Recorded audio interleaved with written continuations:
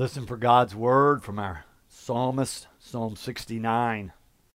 Save me, O God, for the waters have come up to my neck. Then in verse 5, O God, you know my folly, the wrongs I have done are not hidden from you. Then in verse 13, but as for me, my prayer is to you, O Lord, at an acceptable time, O God, in the abundance of your steadfast love, answer me. With your faithful help, rescue me from sinking in the mire. Let me be delivered from my enemies and from the deep waters. And then in verse 30, I will praise the name of God with a song. I will magnify him with thanksgiving. This will please the Lord more than an ox or a bull with horns and hoofs. Let the oppressed see it and be glad. You who seek God, let your hearts revive. For the Lord hears the needy and does not despise his own that are in bonds. This is the word of God for the people of God. Thanks be to God. This month we're taking a sampling of the Psalms, looking for insight and wisdom for living as we're enduring these days of polarization and pandemic. This month we began in Psalm 1. I entitled A Prayer of Faith, and we looked at how the Psalms begin out of faith, expressing their love of God and looking for God, trusting in God. Then we looked at Psalm 23 last week, that psalm of comfort and peace, even though we recognize that the psalmists, as they wrote it, maybe were still in the midst of struggles, and yet looking toward God for help. Today we look at Psalm 69. I've entitled A Prayer for Deliverance. A prayer for deliverance. It seems to me that it captures that experience that we all have from time to time where we are in such a crisis that we cry out to God for help. We realize sometimes our problems are bigger than we can handle on our own, and we look for divine help. You can hear it in the very first verse of this psalm as we read it. It reads like this: Save me, O God, for the waters have come up to my neck. You can almost hear the panic in the psalmist's voice as they write that they are being swept away or overwhelmed by water. It made me think of my own experience with water. I learned to swim at a young age. I have been comfortable in water for as long as I can remember. During my teen years, I took a series of life-saving or water safety courses. And the one you had to pass to get certified as a lifeguard, which I wanted to do as a teenager, you had to do some one-on-one water rescue. That is, there was a person out in the water that was flailing around as if they were drowning. You had to go from the lifeguard station, swim out to the person, and either calm them down and help them get back to the water, or if they wouldn't calm down, which was often the case, you had to figure out how to get them back safely. One of the first things they taught us was swimming out to a person who was drowning or thinks they're drowning means they are a person in panic mode. And what often happens if someone swims by them or gets close to them, they jump on top of that person to get up out of the water. But of course, it just pushes the other person under. So they said in our training, if you're going to a person, if you're going to speak to them face to face, you have to keep your distance because they're going to try to lunge on top of you. If you can't help them through calming them down, then you have to take control of their body. You don't want to do that going in face to face because they're going to try to climb on top of you. So they taught us either to go underwater and swim under them and come up behind them, or go underwater and go to their knees, and you take their knees and turn the whole body.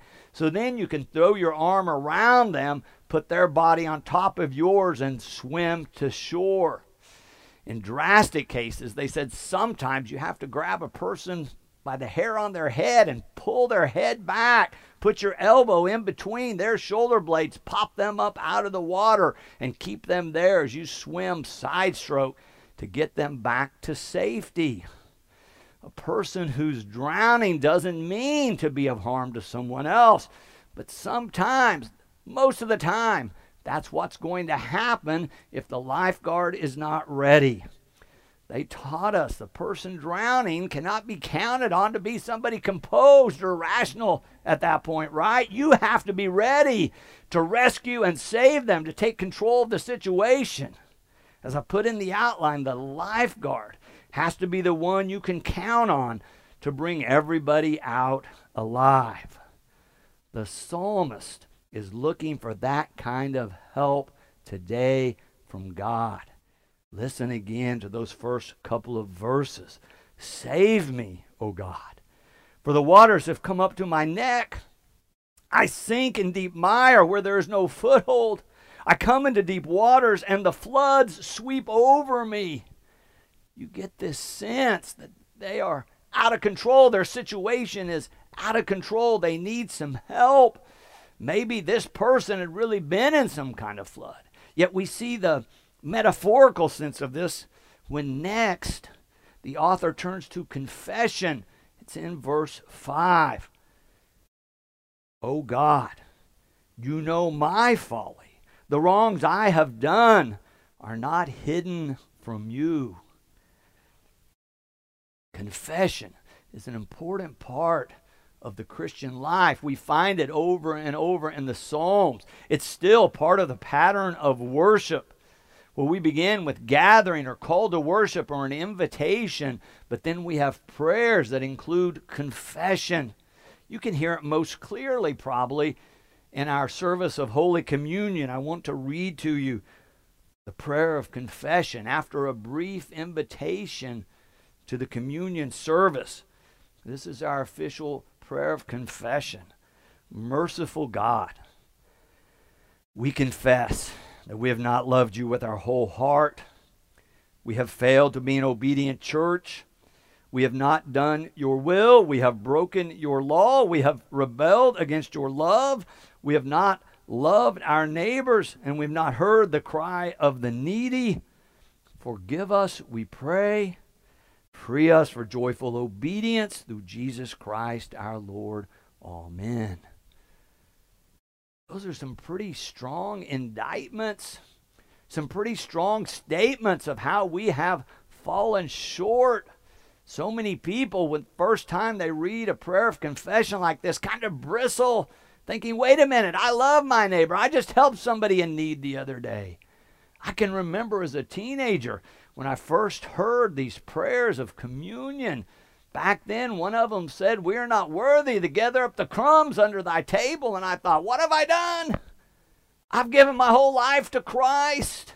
I don't think I've rebelled against God this week. I'm a good kid. But then I learned more about how the worship service flows and this pattern of confession. It's not just for me as an individual. We're making confession on behalf of all of humanity or on behalf of the whole church. When we realize that confession for us is as a whole community of faith, it's not only for me as an individual or not only for Boston Avenue as a church even, but for the whole Christian community, the whole church through the ages and around the world. We are confessing that we know that we have fallen short. Oh, maybe we can think of some things individually, but we're saying we can look at humanity, we can look at the world and know that we have fallen short of what God intended. We have to think beyond ourselves as individuals when we're making confession. Oh, we might want or need to make individual confession, but when we say these prayers in worship, in corporate worship, we're saying something much bigger. We're saying we can look at the world and see it is not what God has imagined. Surely this is not what God has imagined for the world at its best. Some things have gone wrong. We have failed to be an obedient church. We have not done your will. We have broken your law. We have rebelled against your love. We have not loved our neighbors. And we've not heard the cry of the needy. It's a prayer of confession. And what Christians have said throughout history is that we recognize that confession comes before proclamation or proclaiming of the good news. That once we've recognized our need, we do better in terms of hearing insights and the import of the good news proclaimed to us. And yet, confession is hard work. We don't like to look at our flaws and failings. For example, it's hard for white people to talk about white privilege, or as we said in the sermon last week, maybe we understand it better if we say white privilege. But think about churches, just as an example. We can think of Boston Avenue Church. We love our church. It's a great church. It's done magnificent things in our community and given to causes on behalf of Christ around the world. And yet I think it's time we grapple with our whole legacy, remembering that Boston Avenue Church was founded by what was called the Methodist Episcopal Church South.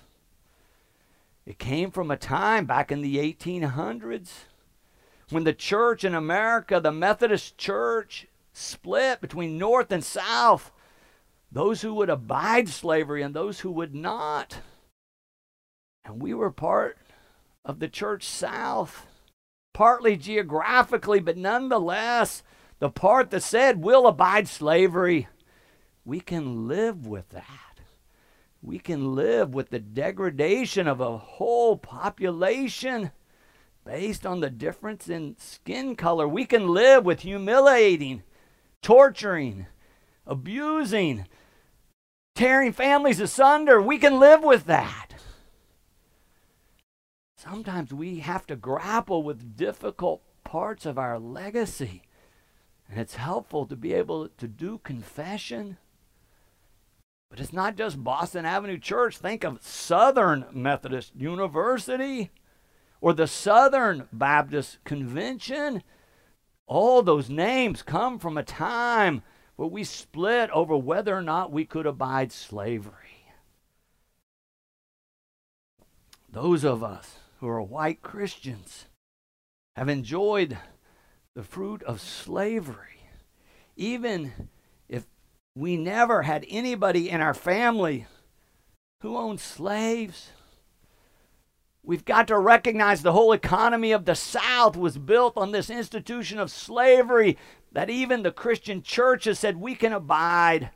And much of the wealth that built these great institutions was gathered through an institution that I think we can all agree now was despicable and certainly would fit the criteria if we read those lines from the prayer of confession where we have not loved our neighbor and we've rebelled against God's love and we have not been an obedient church. Confession is saying out loud that we know it and we know that God knows it. Confession is good for the soul, even when it's difficult. And Christians through the ages have said it's important to do good confession if we want to hear the fullness of the gospel. Now hear me.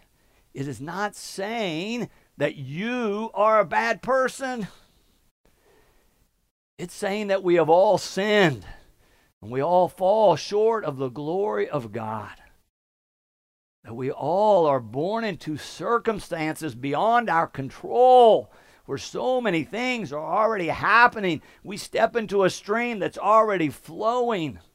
But it can be really important to pause long enough to look at the ramifications of our place in the story and to confess that we see it, we know it, and we know that God knows it.